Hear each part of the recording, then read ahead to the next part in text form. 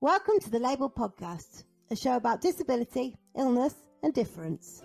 I'm Lucy. And I'm Alice. And that's Lola. Kaleidoscope identity, and this is who I'm meant to be. I'm just labeled me.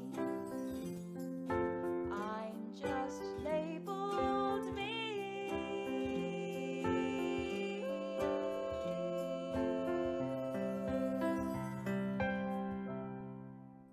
Don't forget, in this episode, I might swear, Lucy might cry, and you can check out details of the trigger warnings on our website. Hello, everybody, and welcome to another episode of the Labelled Podcast. I'm here with Alice. Hi! Hi! And I'm Lucy, in case you didn't know. So how are you, Alice? You all right? Yeah, I am not too bad, Lucy. I've been working this morning, so I will be all disabilitied out by the end of the day. You get like that sometimes. You're like, I don't want to talk about wheelchairs or access or anything else. Yeah. So for at least 24 hours. Yeah. My big plans for tomorrow are sitting on my butt and watching Netflix, I think. Don't blame you. Yeah. Don't blame you. What about you? What have you been up to? Cleaned the car this morning. When I say I cleaned the car, I supervised. Somebody else cleaned the car. And then we bought you and the dog stood there and just gave notes. Yeah. Missed a bit. Watching from a distance. And then we bought some air fresheners, all three of which my mum doesn't like the smell of, so I've gone straight in the bin. Why did she not smell them first? They were sealed packages, and she's very funny about smells, and she didn't like any of them. One of them was rainbow flavour. How do you know what a rainbow smells like? What does a rainbow smell like? Old lady perfume. Yeah, no, that's David's like that. It's got super sensitive. He'll walk into a room and go, smells like dogs in here. And I'll be like, well, David, we do live with 2 dogs. Most of our house smells like dogs. That'll do it. Whereas I have just acclimatized to the general doggy odour. You've gone nose blind. Yeah, I really have. As that advert says. So we've got a guest with us today, as usual. This week we're joined by Colm Whooley, who I am very excited. Lucy and I were talking about this beforehand. From the little bit of accent I've just heard, I think, Colm, you are our first Irish guest, which is exciting for us. Good. Colm, do you want to introduce yourself to our listeners and just tell them a little bit about you? Oh gosh, a little bit. I've been on this planet a long time, so I'll keep it very brief. I suppose just to give a little background, I had a motorcycle accident in 1980, which is probably well before either of you were born. I was working in advertising at the time, and like anybody who has a serious spinal injury, I spent 9 months in rehab. So that was my introduction to a new world of being disabled. So I'm using a wheelchair now 42 years. So I'm longer a wheelchair user than I was able-bodied. So the last 42 years, most of that has been involved in disability advocacy.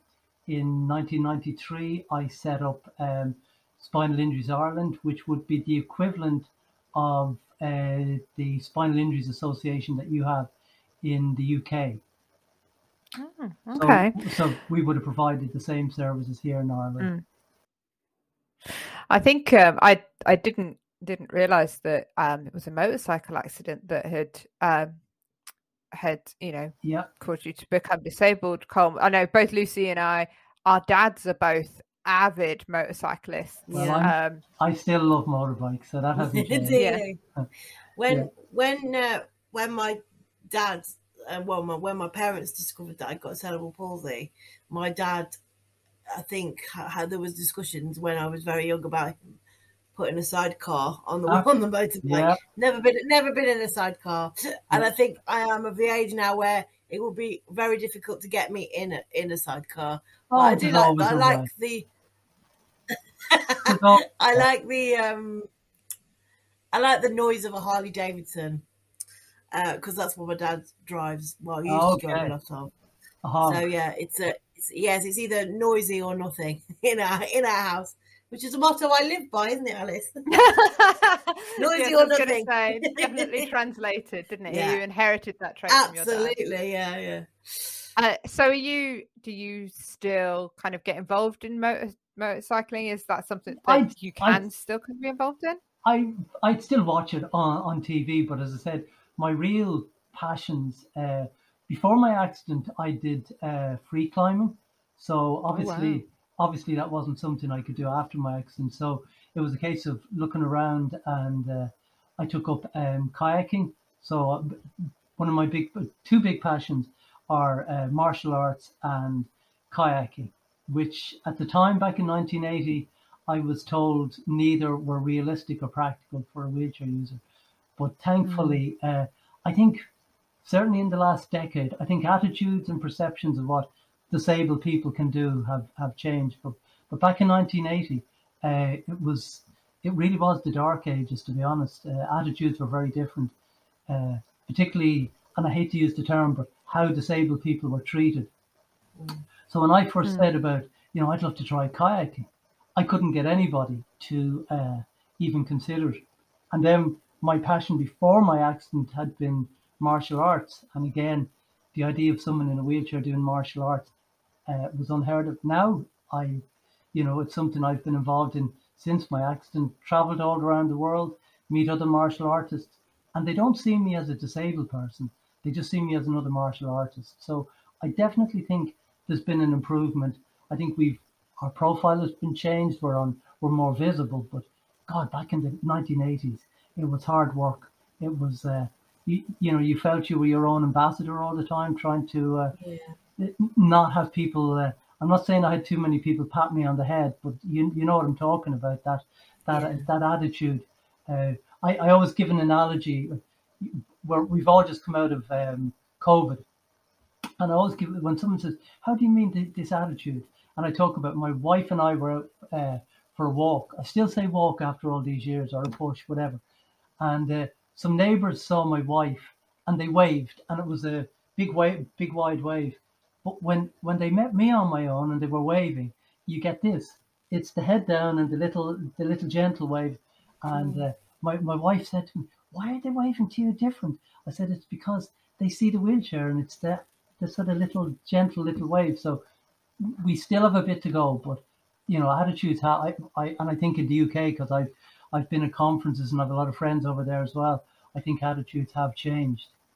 In your opinion, Colm, what do you think have been the pivotal moments since the 1980s where opinions in your eyes have changed or have helped change things? Is there something that you can pinpoint?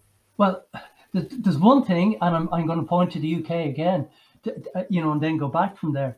I think the Olympics in London, with the Paralympics in London, I think the way they were shown on the TV and they got equal billing and all that, I think that was a massive game changer. Yeah, I do know that some people who were disabled or wheelchair users, whatever, felt that there was almost an expectation that everyone in a wheelchair was now an athlete.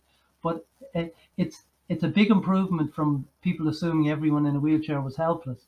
So I think that certainly was a game changer. I think seeing more people on the TV, more people out working. I think back in the 80s, and I know it happened in the UK as well, and it was in the USA as well, it was here, the independent living movement, which campaigned for change. I think that was massive. I think that had a huge change. Yeah, we've talked about that.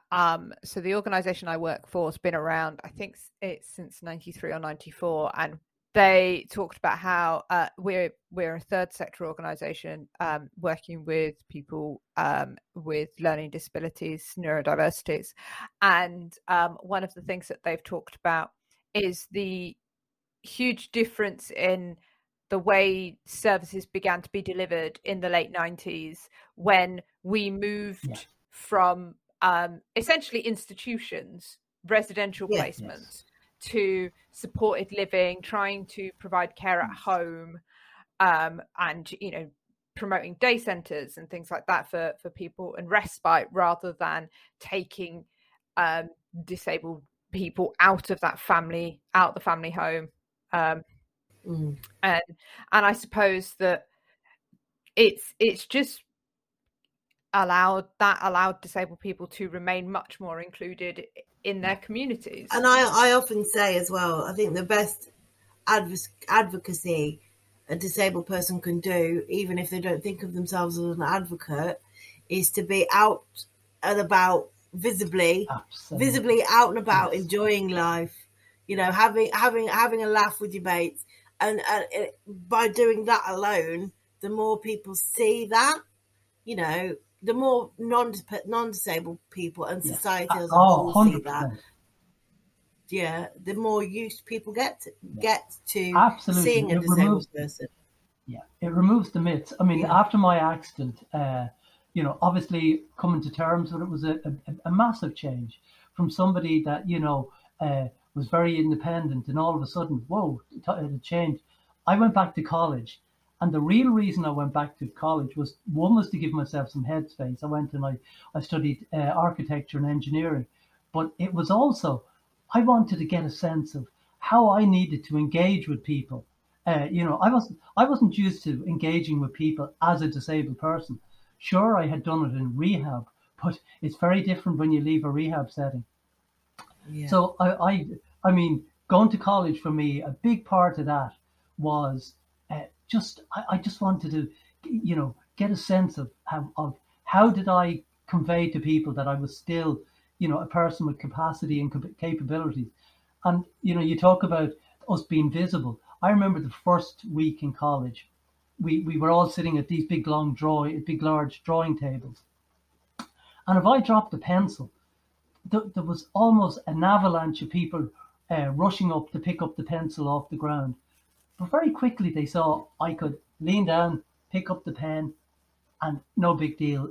And once they got to know me, they didn't see the wheelchair anymore. I was just another student. So, it is important the more visible we are. I always remember I went in to a conference in Switzerland, and I went into Lucerne. I couldn't believe the amount of wheelchair users I saw working over there, and it made such a difference. It removed a lot of the perceptions that people have. So I do think we've still a long way to go, and I'm going to say something which some people with a disability don't like. I think we've lost ground since all the progress we made in the 90s. I think we need to, re-establish our presence. I do think within the disability advocacy, I think one of the places we're failing is we're not speaking with one voice. I think we have a massive power worldwide and in the UK or here in Ireland, but I think we're all doing our own thing. We're all campaigning for particular issues, but I think if we could come together under one banner, I think it would be massive. I think we could really demand, better services. I know that there's been cutbacks around PA services over there, and we've had them here as well. And that's massive. So I think while we've made a lot of progress, I do think we do need to rethink how we engage and we get our message out there. I think as well, Colm, part of the reason that there is,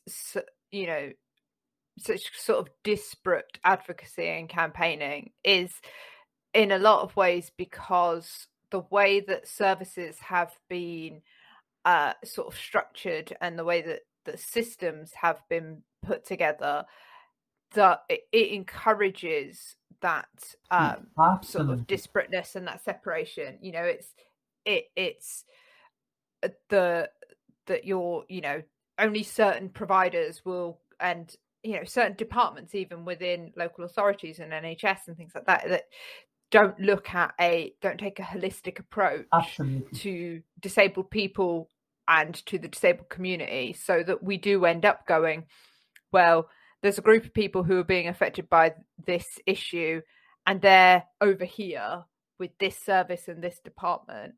And so, of course, they're going to be the ones shouting about it. Absolutely.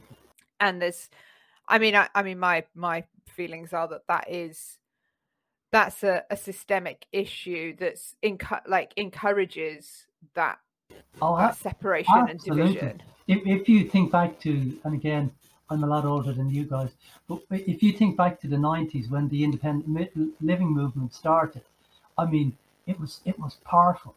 I mean, the changes it brought about in the USA and it brought about in the UK and here were massive.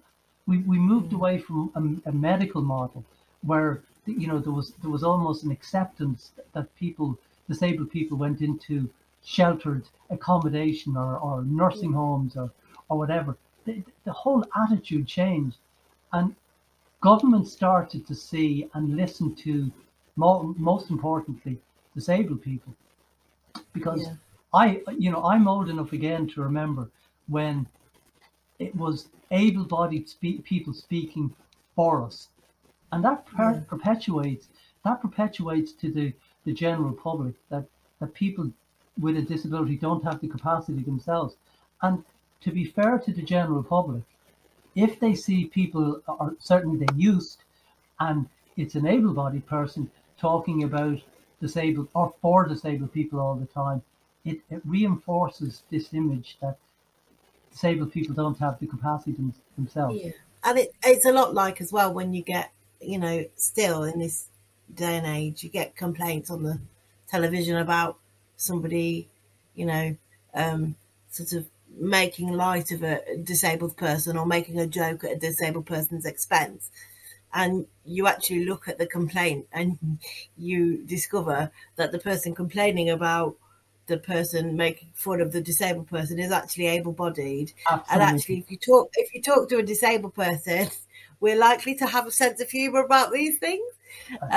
You know, and it's that is what always gets me. Like, I always say, like, stop getting up. I will tell you when I want you to be upset about something.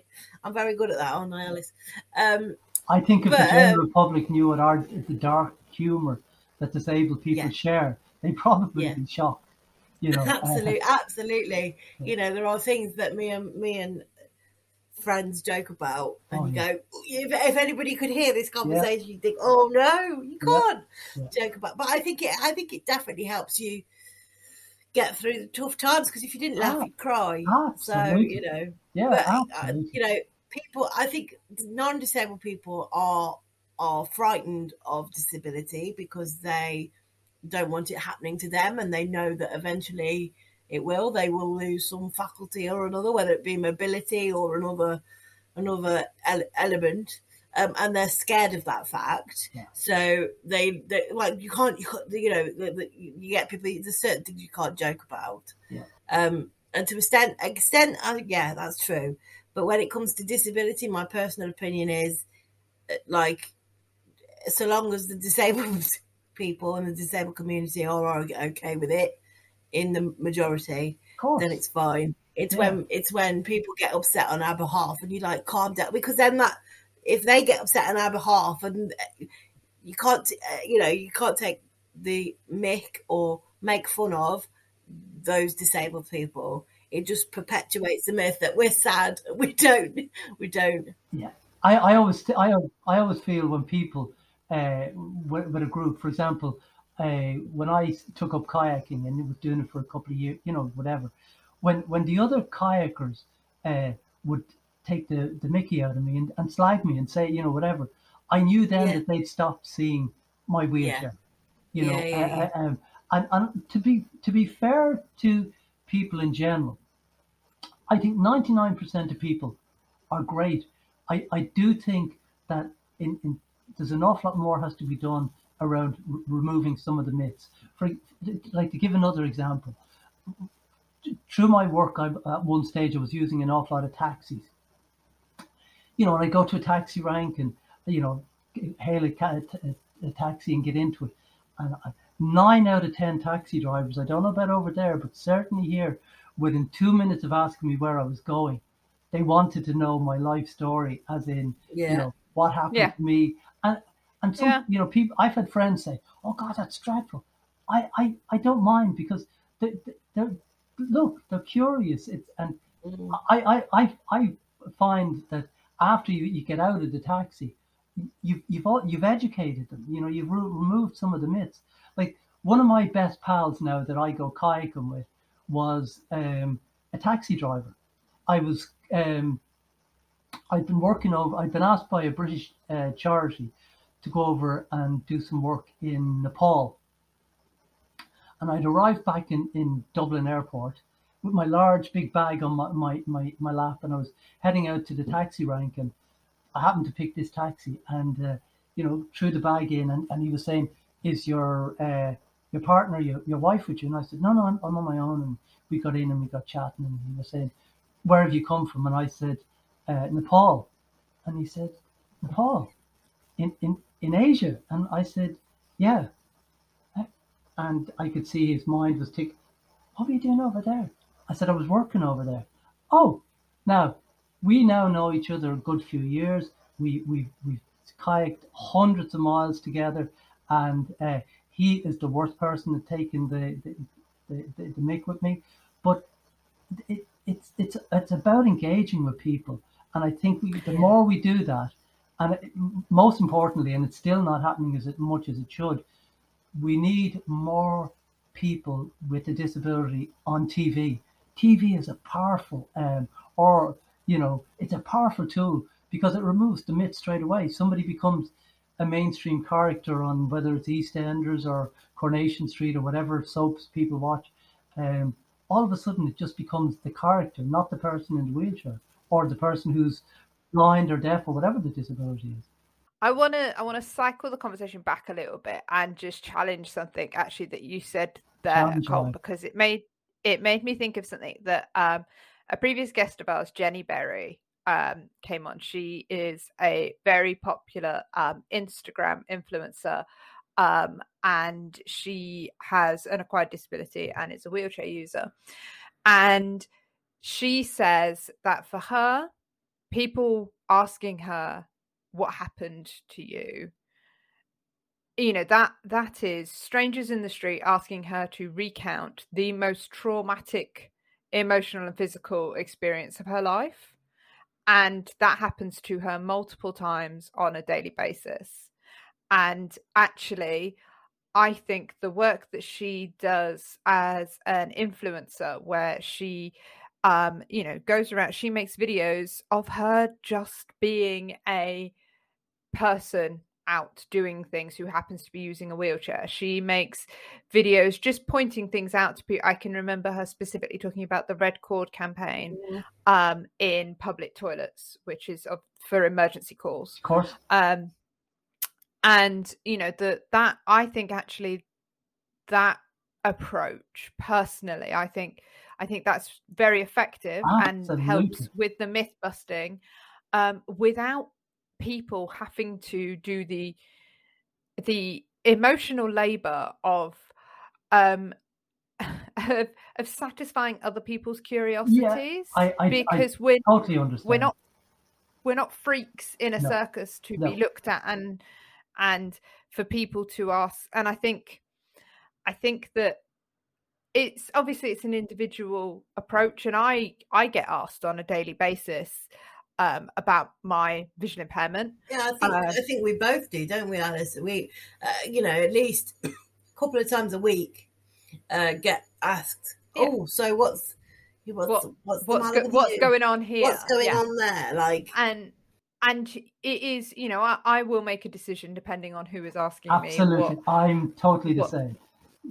And I think personally, I would actually discourage people from responding when people say, "Oh, what happened to you?" Yeah. Because also for a lot of people, like myself and Lucy, well, what happened to us was we were born, and this is just who we are. It was exciting, really. And I don't really want people to.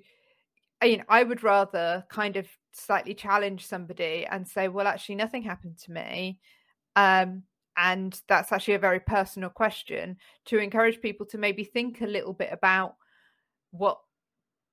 what they're doing, I don't think it is the role of the individual disabled person to educate non-disabled people and society about disability. I think what you were moving on to say, to talk about representation in the media, I think that is far more important to actually educating people. Without a doubt, I suppose really in some ways, I'm certainly not advocating that everybody who has a disability has an obligation to educate the public, but I suppose for some, and I know for me personally, now, have I had people ask me and has it ticked me off? Absolutely. But if I get a sense that I get in, and I use the taxi as an example, and maybe just thinking back to what the two of you have just mentioned, maybe because my disability is acquired, and because people say to me, "What happened?" I suppose that maybe just I'm coming from a different place, and I totally understand. And I would have friends who their disability is totally different to mine, and they've said it to me. People ask me what happened to me, and I say, well, I was born. This is something I was born with, and so I think it's the individual. And look, the reality is, some people are more comfortable with their disability. Like, just if I can just go back to talk about people with a spinal cord injury, I would have met through my work with Spinal Injuries Ireland people who 20 years later are still angry about their disability, and the unfortunate thing is, it isolates them. I'm not saying anybody should be jumping up or down or whatever, but I'm just saying I think we're all individuals. It affects people different. Some people are more comfortable. Some absolutely don't want to be. So I certainly wouldn't think that we should wear a badge saying, "Listen, I'm here to address your curiosity about disability." To go back to what I said a little while, the real deal is if we can see more disabled people in the media, on the television, reading the news, doing the weather forecast, stars on TV shows. That's what really makes the difference. And as well, and I know within the spinal cord injury sector, the number of people who return to work, there should be far more disabled people out there working than there are. The three of us are talking about work, but we're the exception rather than the rule, unfortunately. And I think, again, that's a systemic issue. That is because processes have not been streamlined and things are not put in place to enable us Absolutely. So I got a new job in December, and then in February I had some hour changes, and then starting in a couple of weeks I am actually changing. My role is changing slightly, so I have had to, because of the changes to my work, had to contact Access to Work to say that means my support needs are changing. Yeah. I had an email to arrange to have a telephone conversation about my phone call in February to say that my needs were changing. I finally have had a phone call to arrange a conversation to set that up. And I'm like, well, things have changed again since then. And it has taken you 4.5 months to get back to me. Thankfully, my support agency are really flexible and know that, they'll find a way to work it out. But not everybody's got an agency that is flexible or can, exactly meet that gap. And so, it's no wonder there are disabled people not able to get back into work if it takes them essentially 6 months to get to a point where somebody's going, yes, we're agreeing to pay for and fund the support that you need to do work.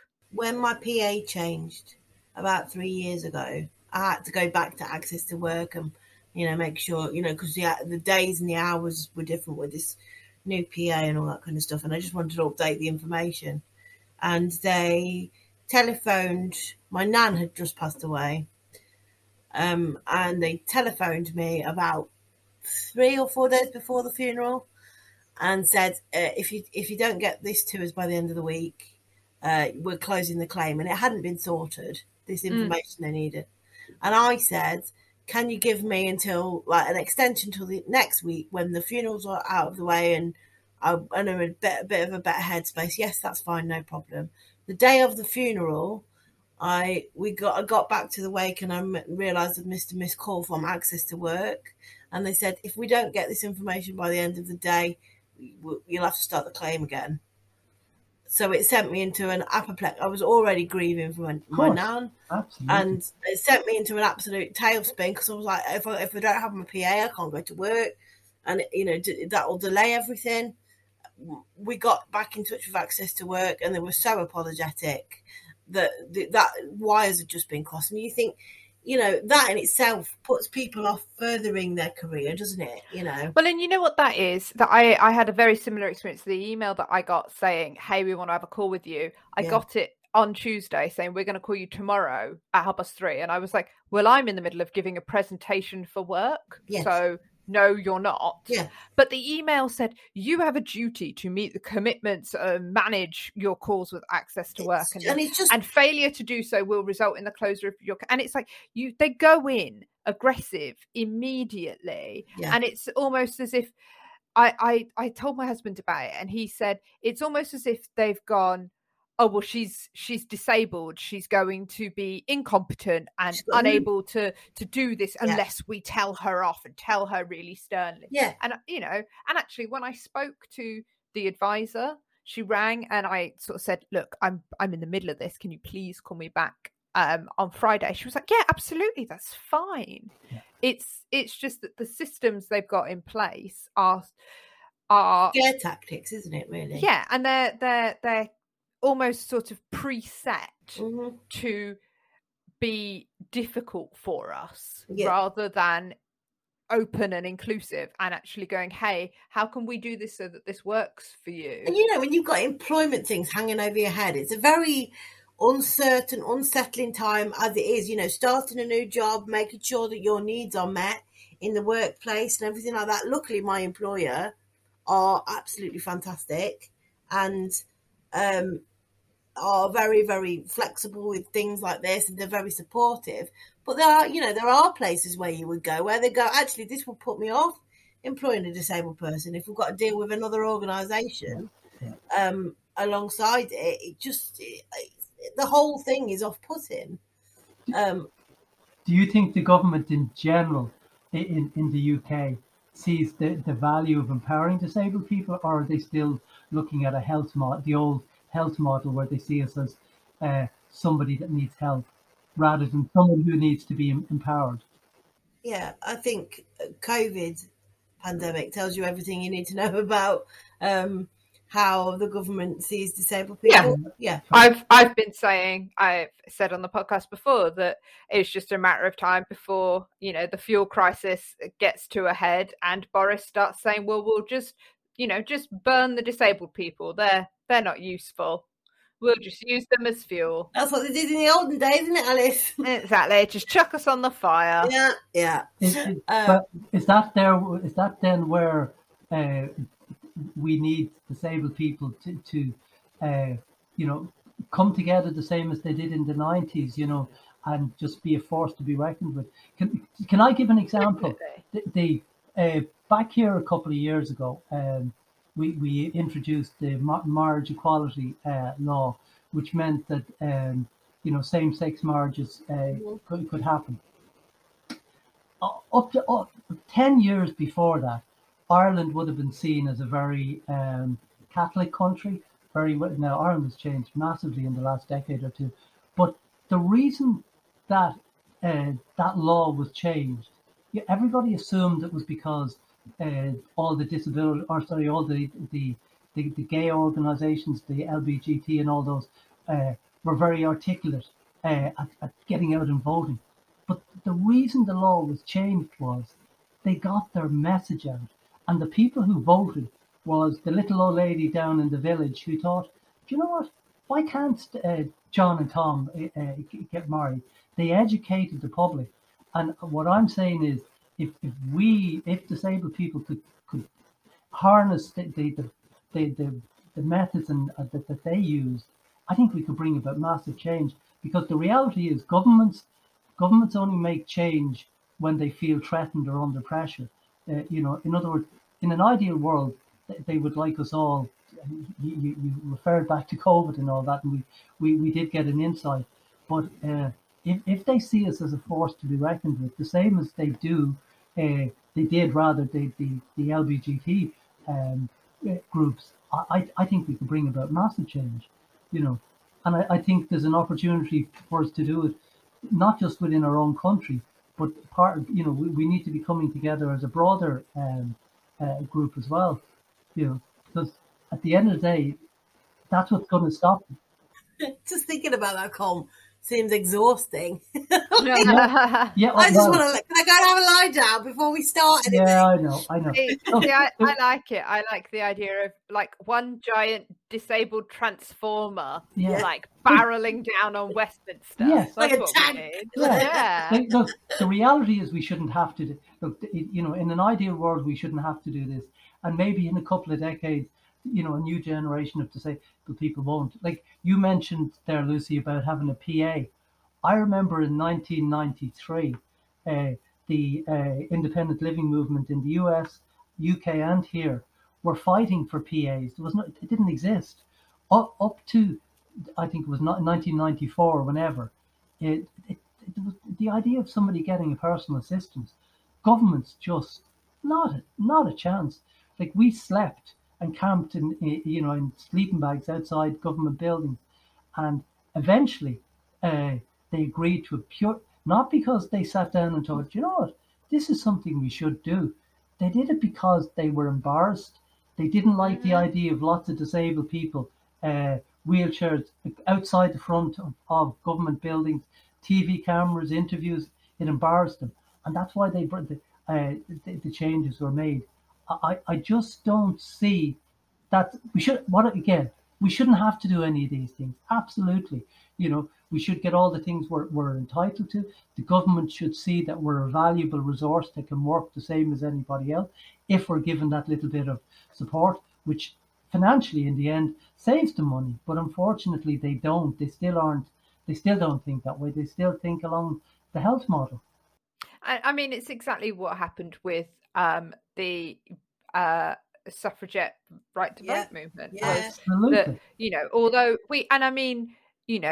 suffragettes campaigned, and it actually took the war effort before. It was only when the men weren't there that everybody went, actually, we need to do something to say and they here. were embarrassed. Yeah. They realised that there were suffragettes standing outside Parliament saying, you've just relied on us to keep the country going while men were out at war for 4 years, and you won't let us vote. And even then it wasn't do everybody. But it was they couldn't hold on to their backwards ideas anymore because frankly it was embarrassing. Mm-hmm. Yeah, absolutely.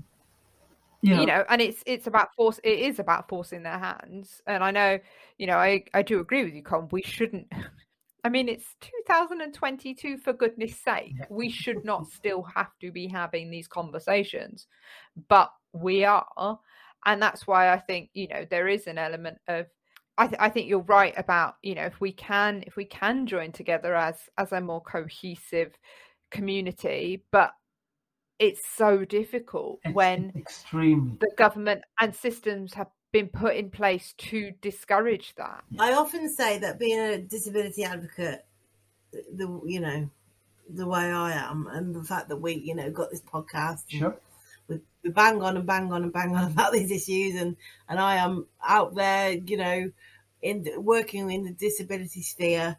It often feels some days you come home from work and you are absolutely exhausted, and you still at the top of the show. Yes, I'm disabilityed out. Yeah, exactly. It feels like you are wading through treacle, and there are days where you feel I can't do this anymore. I don't know how much more breath in my body I have to lend to. Hey, let me talk to you about the disability movement, because you do feel like it's just falling on deaf ears. And that's why I think it makes it really hard then for people to want to kind of engage in community movements and communal movements, because if you spend ages and ages fighting for someone else's thing and then you come home and you're exhausted and you've still got to fight for your thing tomorrow, that's a lot. I can see why people are almost selfish about it sometimes. You have to be. It's Wednesday today, I'm not bothering. It's not that they're going, it's Wednesday today, I'm not bothering, I'm tired. It's just that they just don't know what else to do. Sometimes people just burn out. Like, for example, we all know I've been out and I've got out of my car and I've seen somebody else parking in a disabled parking space, and a friend has said to me, "Oh, come on, we go over and we'd say something," and I'd say, "Do you know what? Today I don't want to. I've done all my banging on doors and saying to people, today I just want to go in and get a coffee. I don't want to have to go over and have an argument about, yes, they shouldn't be parking there, but just, you know what, I'm switching off now. I've been doing this for all week." So yeah, it is hard work. And the other thing which I think has happened, which is one of the positives, and again, the reference point I can really refer back to is people with an acquired injury, like a spinal cord injury. A lot of the people who had their injury, say in the last decade, a lot more than in my time, are either returning to their previous place of work, or there are supports for them to go back to work. So in a way, one of the things that we have lost in the disability movement is we're losing some of the more articulate people, because they're going into mainstream work, which is brilliant, absolutely the way it should be. But we're also losing that voice. And what happens is that, the likes of you guys and myself, who've been doing this for years, you get burnt out. You get tired going and meeting the same people and having the same argument. And I think back to a working group I was with in meeting with the government. The really frightening thing is there were 6 of us. Touch wood, I'm the only one still alive. The other 5 people all died. I'm not saying they all died as in they just faded away because they were worn out, but these were people who'd been doing it longer than I had, and they were worn out, and they'd done all the campaigning they could. So it is, without playing the martyr, it is hard work, and sometimes people just can't do it anymore. That's the reality of it. Actually, that's touched me a little bit, actually, because if you think of the other side of the coin, so this week on Sunday would have been my best friend's 34th birthday. He's not with us anymore. He was in a wheelchair and sadly passed away due to his disability. Yeah. And when I think about what he could have achieved, there's almost like a sense of a responsibility. So there is a sense of responsibility that I feel, it's a stupid sense of responsibility, some people might say, but like, who am I to ever complain about my getting older, my birthday, because I know people that would love to be the age I am now, so I don't moan about getting older. Yeah. Wait till you're my age, then you really know. But you look at the side of the coin when it comes to advocacy, and you think, well, he was just as outspoken and as passionate about disability as I was. So, I think to myself, well, if I can do it for all of those other people who aren't here now, that I think is quite a nice way to honour them and their memory. So there is a bit of me that does this sort of stuff for all the other people that aren't here. Can I just tell you something? The reality is, you may say that sometimes you get tired, but I'm going to tell you this now. It's part of who you are. It isn't going to change. I know people who are disabled, and they would never consider getting involved, and that's absolutely right. That's what works for them. But the reality is, certainly for me and for you, that's not going to change. It's part of our DNA. You know, I think half of my problem is, Colm, I can't sit quiet and just sit on my hands and watch things happen. Yeah. You know, I have to do something and say something. And, you know, as I always joke, you know, if something upsets me, I call a press conference about it, really. Yep. But do you think... Go on. Sorry, go on. I was going to ask, Colm, you know, you said about people sort of moving out of doing disability advocacy and us, you know, sadly losing people as the years go by. Do you think that there is a different attitude amongst younger disabled people towards disability advocacy? Yes. Do I think that's, is there anything wrong with it? No. I think, again, if I can just go back to, if we think back to when I had my accident in 1980, there wasn't a dished footpath, there wasn't an accessible bus, an accessible train, there weren't PAs. So, I mean, we have made huge progress. So thankfully for the next generation of people who either acquire a disability or are born with a disability, there have been improvements. And if somebody with a disability, has an accident like mine, a motorcycle accident, and I would have met people who, after their rehab, are able to return to work, go back, do the same job and do, whatever else and get on with life. It's very understandable that they never get involved in the disability movement. So it's not a bad thing. I just think, unfortunately, some of the firebrands that we used to have, we've lost some of those, and maybe, as I said earlier, the way to address that is if we come together as a collective, our voices together are equally as loud as that one individual that was, we can all think of somebody, who was just one of those dynamic people that just got things done. But I do think there's a whole generation out there that aren't getting involved, and I can understand it if they can get on and go to college and go to work. I was going to say, do you think it's almost a complacency because they've got things that weren't available when you were younger? I was about to say that, whether it's like an unawareness of. I think it's an unawareness. Yeah, and something. Maybe that's one of the little pats on the backs we should give ourselves, in that they didn't experience some of the negative things that I remember when I had my accident and I decided to go into the city on my own, and my parents were, "You're not going in on your own." And I lied and I said, "I'm going to meet some friends." I got a taxi into town.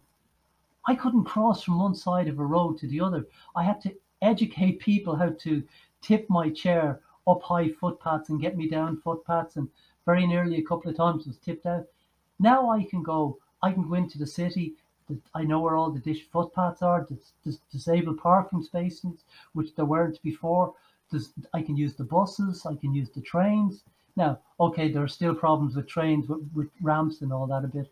But if somebody acquires a spinal injury now and they don't experience any of those, it's understandable that they don't get drawn into the outrage that you guys are talking about or I'm talking about.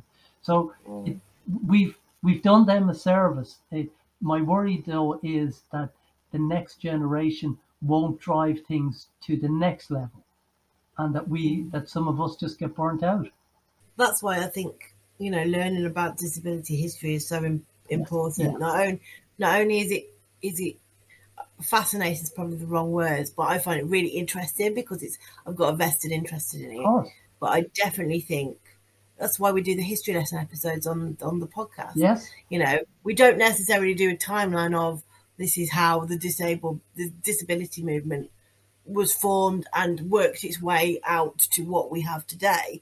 But we focus on people that you probably wouldn't either A, have ever heard of, or B, didn't realise they were disabled, because their stories are just as important as the And I think the thing that I've noticed about all of the history lessons that we've done is, although we're looking at individuals, you cannot help but, as part of exploring their story, get an understanding of what it was like for them as a disabled person Yeah. in their place in time. Yeah. And that, that one of the things that I think those history lessons has shown us is that although there may have been changes in sort of access, and there may have been some improvements in attitudes and misconceptions, that much of what we hear about in these stories rings true still.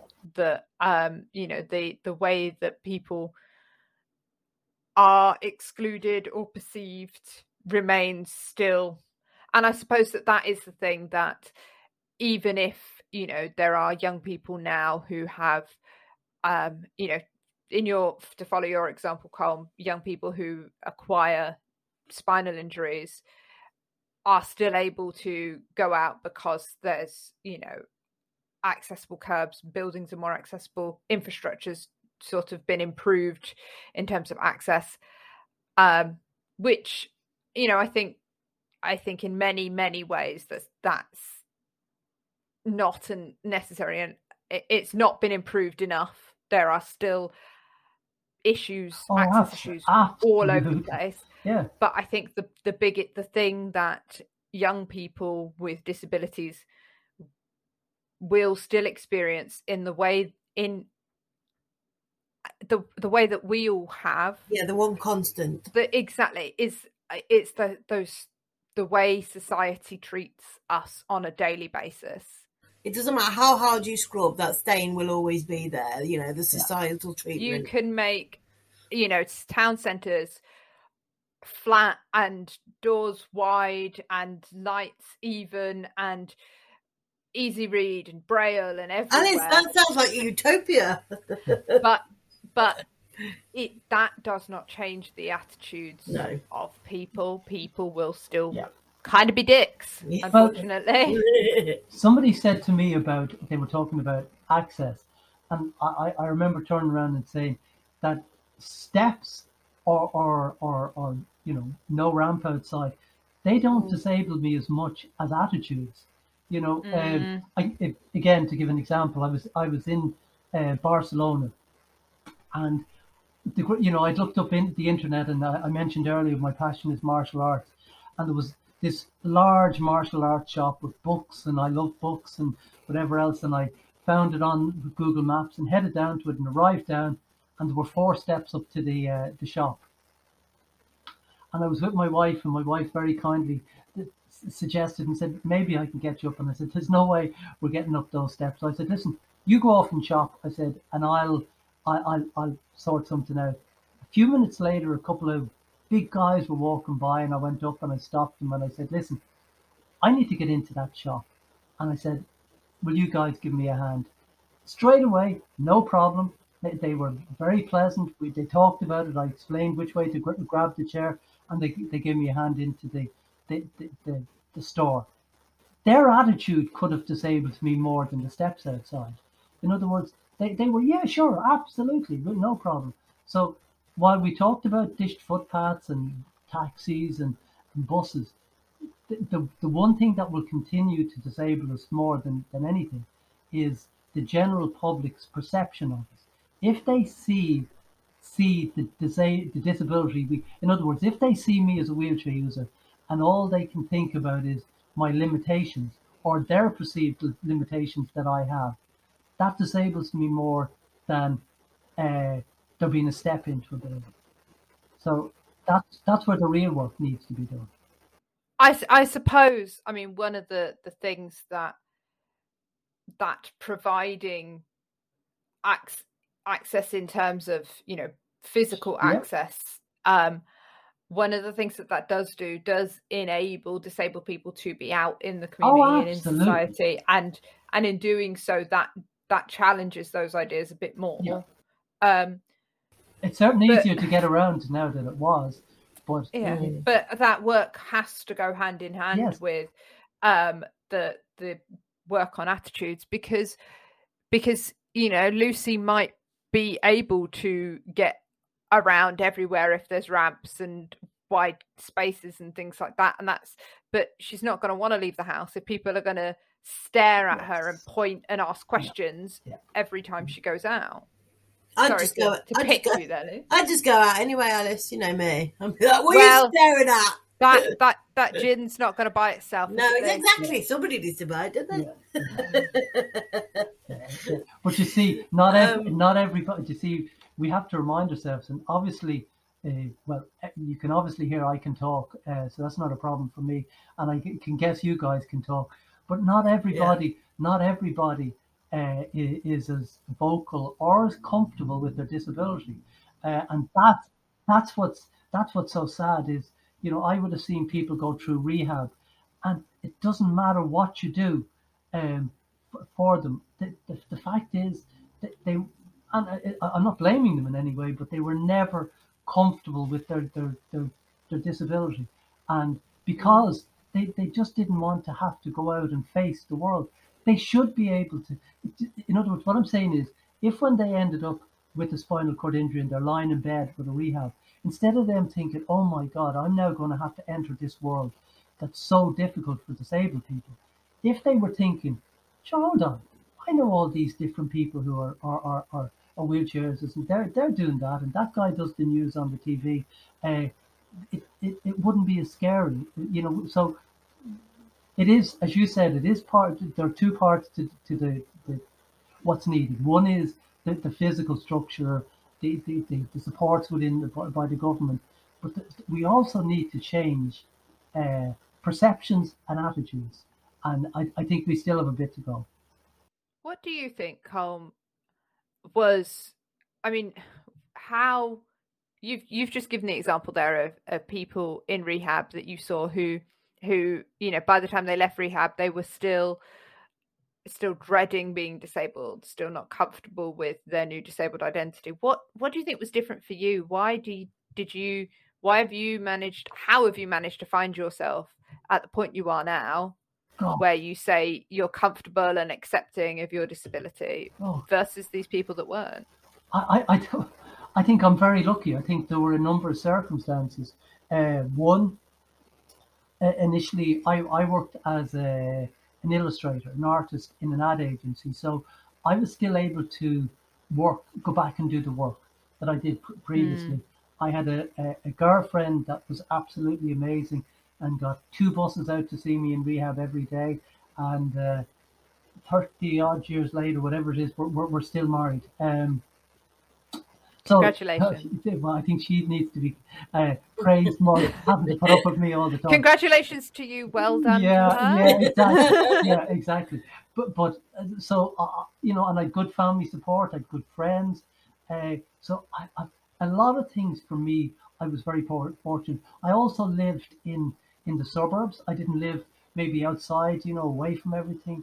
So I genuinely believe I was lucky. I also believe that I'm always, anything I take up, whether it was fly fishing or kayaking or martial arts or whatever it is, I get so drawn into it. So it just isn't in my nature to sit at home and do nothing. So I'm lucky. I'm not saying I'm any better or special or marvelous. No. I genuinely think that just a couple of different things just came together. As I said, a girlfriend who gave me huge support, a family, was able to initially go back to work. My age, I was 21. And look, I'm not saying that I didn't pull up the duvet in rehab and have a good old cry and ask why this was happening to me and get angry and whatever. But you asked me as well what helped me. Can I give you a story about an American Vietnam veteran that I met a couple of months after my accident? There was an American Vietnam veteran came over from the USA. His family were Irish, so he was over tracing his roots like Americans do, and he called into the rehab center and said to the nurses, because he worked in a rehab center in the United States, about giving a talk to the nurses and the doctors, and they said, absolutely, we'd love to hear your experience. So they arranged for him to give a talk, but it was only supposed to be for staff. It wasn't supposed to be for patients. I'm not sure why. But one of the nurses said to me, I think you should be sitting in at this. So I sat down the back of the lecture room, and I always... Sorry, Colm, was this gentleman a wheelchair Oh, yes, he user? was. Yeah, he was a spinal injury, the same as myself. Sorry. Okay. And I always remember, he talked about his experience, and he'd had he was shot in Vietnam, so he was injured in the late 60s, early 70s, which again was very different to my experience. And I always remember a nurse saying to him, how did he cope with his injury? And he turned around and he sat up straighter in the chair, and he looked down the lecture hall at the nurse, and he said, I don't cope with it. And I'm sitting down the back and I'm going, okay. He said, I deal with it. He said, the language that we use to ourselves is so powerful. He said, so I talk about, I deal with my injury. And for whatever reason, that clicked with me. And 40 odd years later, I now work as a trauma and life coach and business coach. And for me, the most powerful tool that we have for ourselves is the language we use. Lucy, you talked about going out and nothing stopping you getting that gin that you wanted or whatever. But really, what that's about is that's about you've done all that talking to yourself, and you've said, you know what? Yeah, people might look at me. People may have seen me, and I mean, you would have had a different experience to me in that you had to experience being a child with a disability, which I have no understanding of. So in some ways, if we can take our strengths from the way people treated us or whatever, it can empower us. But again, I think that sometimes it's not that we're better. I just think that we're fortunate the way we look at things, and again, maybe the support we had from family. I think that's really true. I think, especially what you're saying about the language we use. Like for me, I have made myself almost kind of challenge my own sort of perceptions of my own disability. For a long time, I found it very hard to accept my disability. My eyesight is degenerative, so for a very long time, I was passing as non-disabled and didn't need as much sort of help and support as I do now. And I actively try, and when I'm getting upset about something I may be finding difficult or not able to do, or an accident happens that is related to my sight loss, I actively try and think about, and recognize that what I'm feeling is frustration. Yeah. That I'm not angry at myself.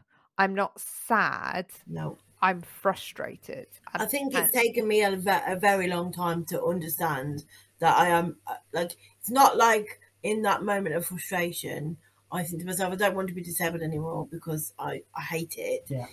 It's more, I don't want to be disabled anymore because this is so frustrating. I've been doing this for an hour and this is annoying. Like, if you actually sat down and said to me, right, I can flick a switch now and you'll be able-bodied, I'd be like, not, if somebody said to me, I can wave a magic wand and you won't be disabled anymore and you won't have, there are some elements that I wish would bog off, if I'm honest.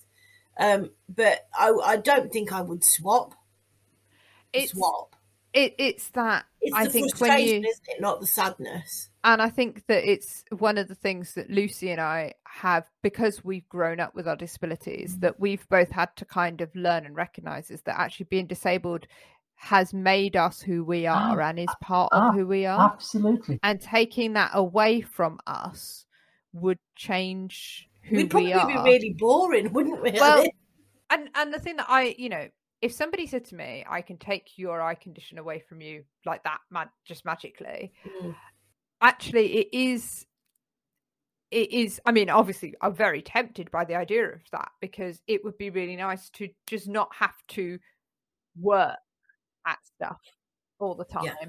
However, there is, it's a conversation in my head, because actually being blind is a huge part of who I am.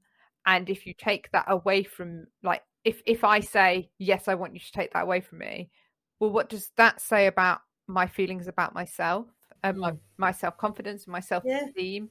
You know, I don't not like myself. Actually, I really like who I am. I think I'm pretty badass. Like, and if you were to ask me to list what elements of my disability I'd rather not have, it's probably the pain I am always in constantly. That can go away. Yep. I would like to actually go out past 8 o'clock at night. Do you know? Yeah. I'd quite like that. Do I want to climb a tree? Not really that bothered. What about stairs? Not really bothered about stairs either. Yeah. Like, I would probably like it if I could do things a lot faster, the same quickness as a non-disabled person. That's what it is for me. That would be really helpful. Yeah. It's the. But don't you evolve and adapt?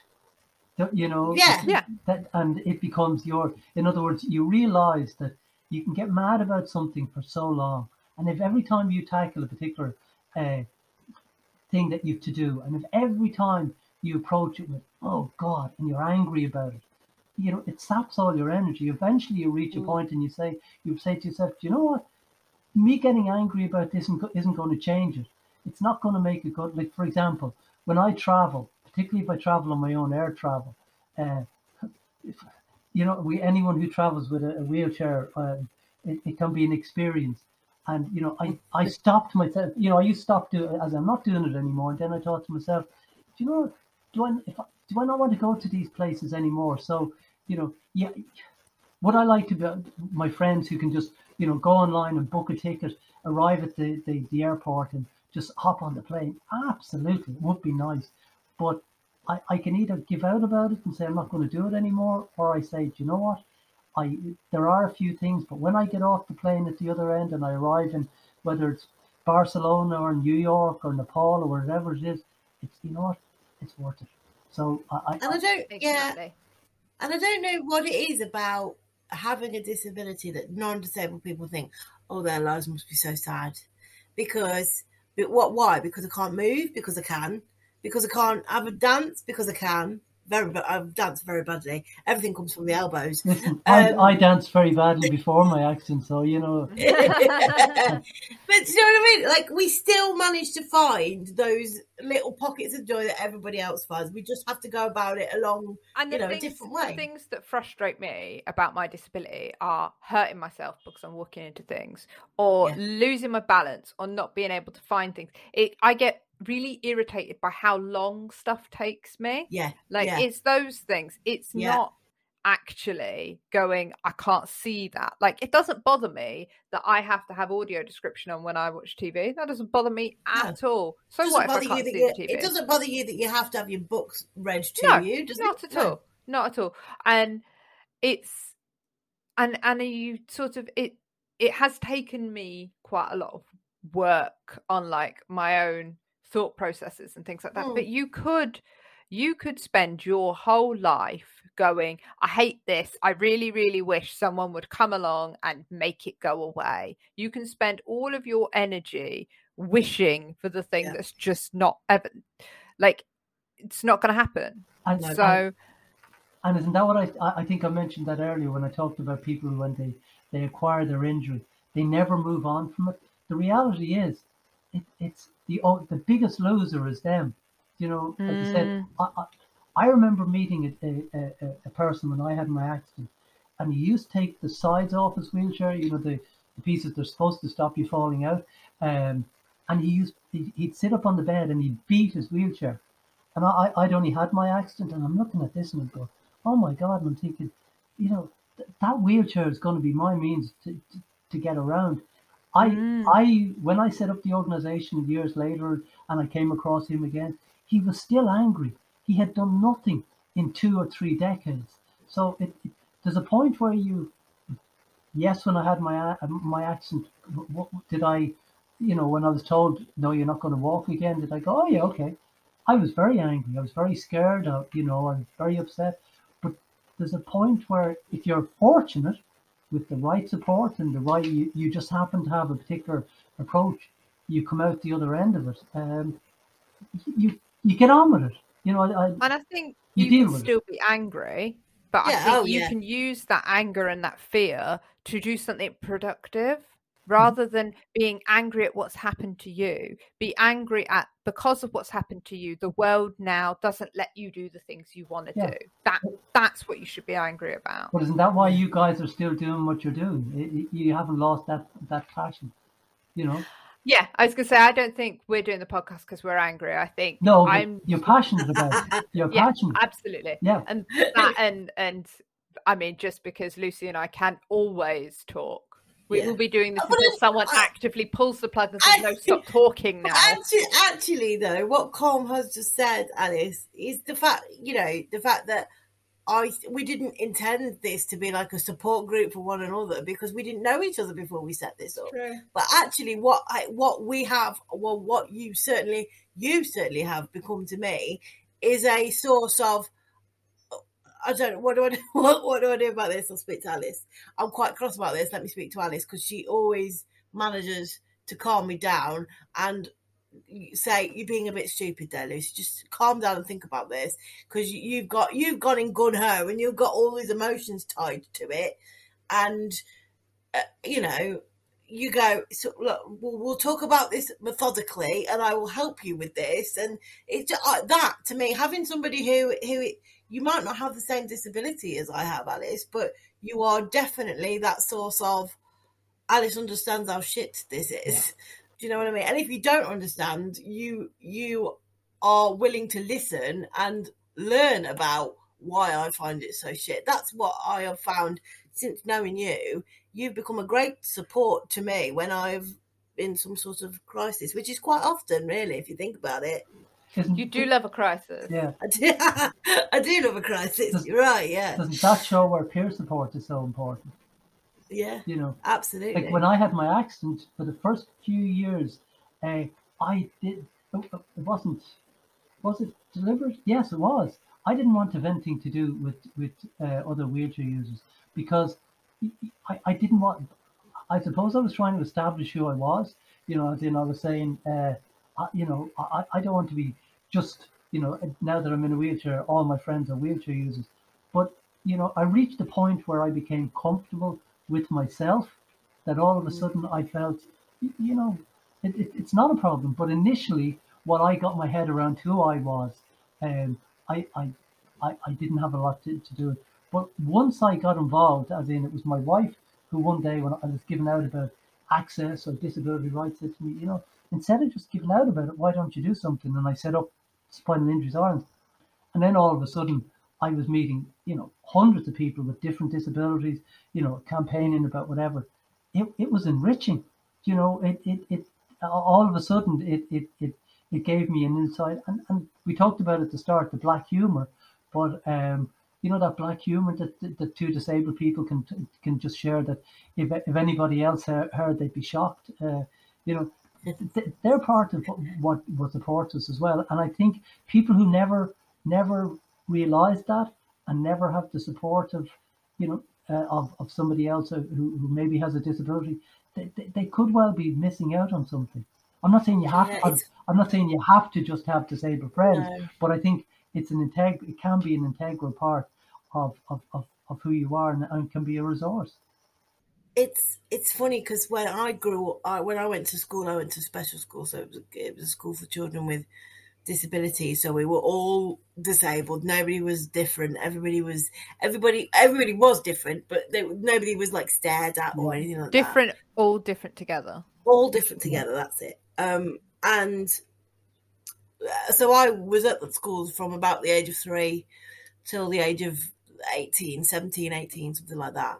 By the time I was 17, 18, I was ready to get out of that bubble of disabled people, disabled kids being my friends. And so I went to a mainstream college, found it very difficult to make friends, but made a handful of non-disabled friends who I love dearly. But now I seem to have gone full circle. So my work is in disability. Obviously, with this podcast, we meet lots of interesting disabled people. Alice, I met Alice online. A happy accident, I always call it. but I'm quite embracing again now of having disabled friends. There was a period of time where I wanted to kind of distance myself a little bit while I sort of found, like you said, found who I was as a teenager going to college. I was like, wanted to rebel a little bit, I think. Yeah. But now I've fully embraced the whole disabled people are great, aren't they? I think it's about finding sort of people realizing on both sides of the coin that you can have friends who are disabled and you don't spend all your time talking about disability. No. But you can also have friends who are disabled where you do have that recognition of the same shared experiences and being able to support sort of that almost, because although I don't have the same disability as Lucy, when she comes to me with stuff that is about the disabled experience, I do have that.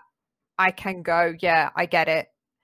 But I think a lot of the things, I get it. Have a gin, calm down. No, I think a lot of the things, when you come to me with stuff, a lot of the stuff you come to me about when you're like in a flap is like, when you were doing your online dating, and I was like, I talked to you about it as a friend, not as a disabled person. And I think that's listening to what you were saying then about and Colm, if you've heard the show before, Lucy has on more than one occasion sat and talked about how wonderful it's been since she's met me, and I usually make a really sarky comment.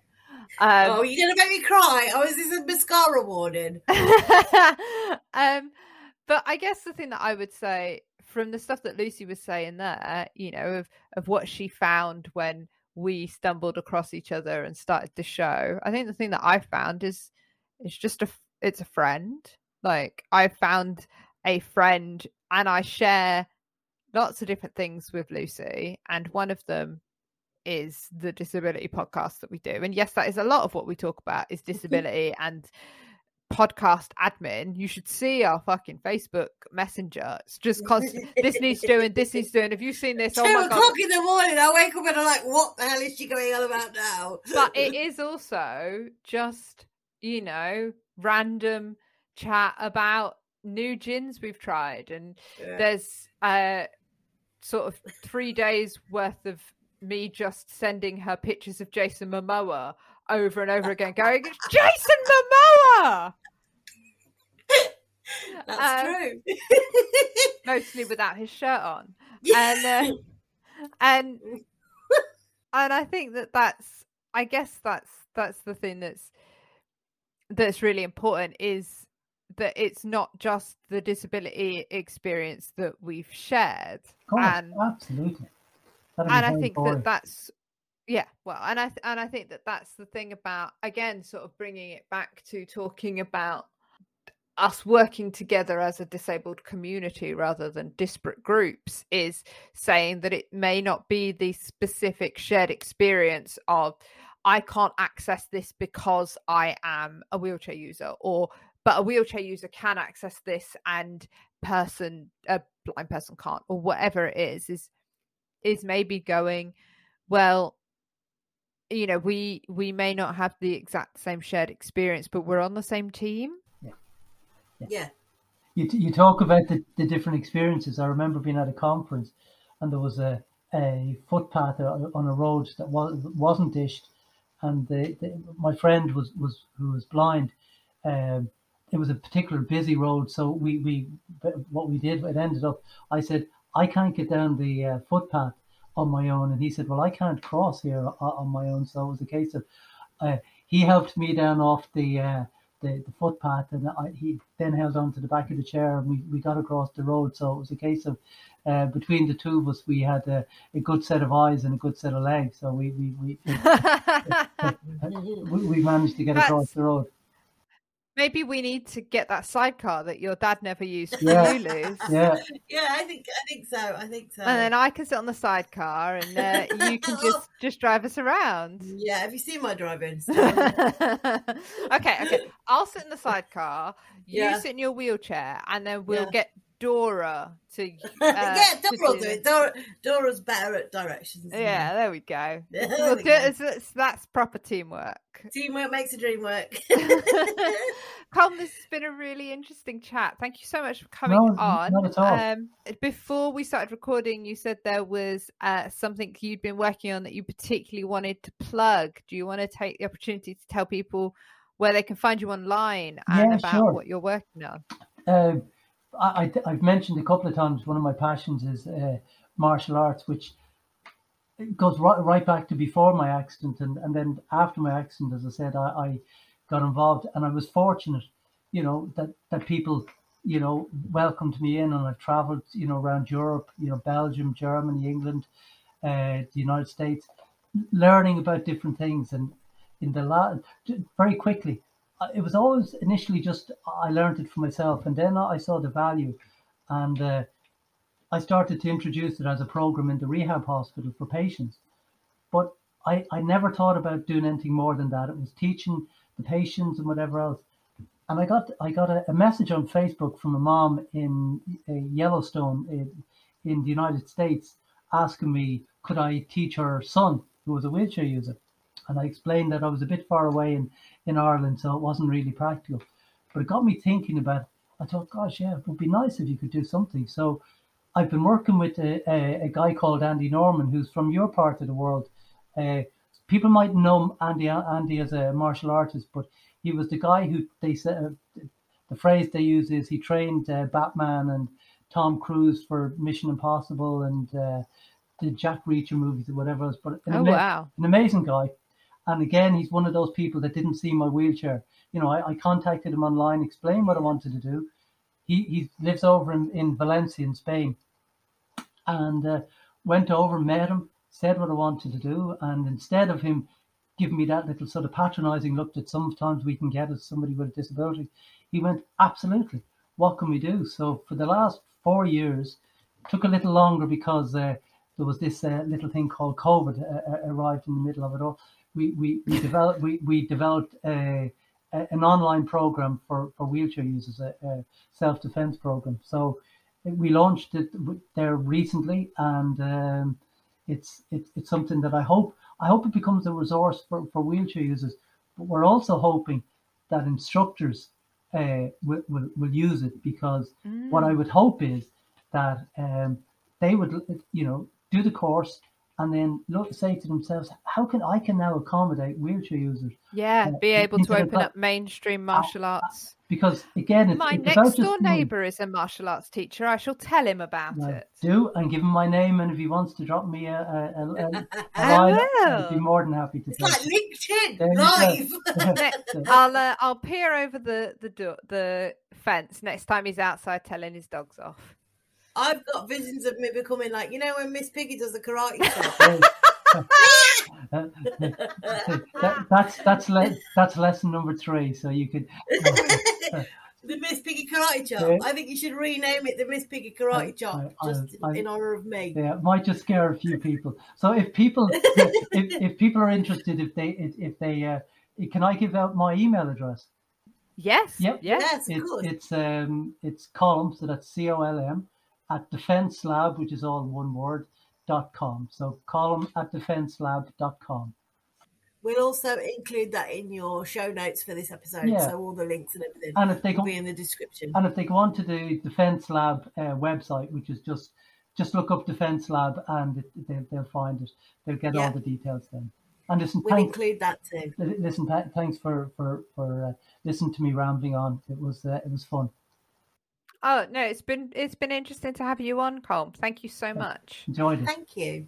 And thank you guys for listening. If you enjoyed this episode, you know what to do. Rate, review, subscribe to us, and follow us on all the social medias. Leaving a review is a really, really helpful way of us reaching new listeners. So please do leave us a review on Apple Podcasts or Spotify. And if you enjoyed this episode, tell your friends. You can share us around with people. We love to have new people join our little labeled club. So thanks, and we will see you next time. Bye. Bye. Thanks for listening to the Labelled podcast. If you like the show, you can rate, review and subscribe, and you can follow us on social media at Labelled Pod. This episode was edited by Adam Hall. Our music was by Maisie Crunden, and we'd like to thank the rest of the team involved.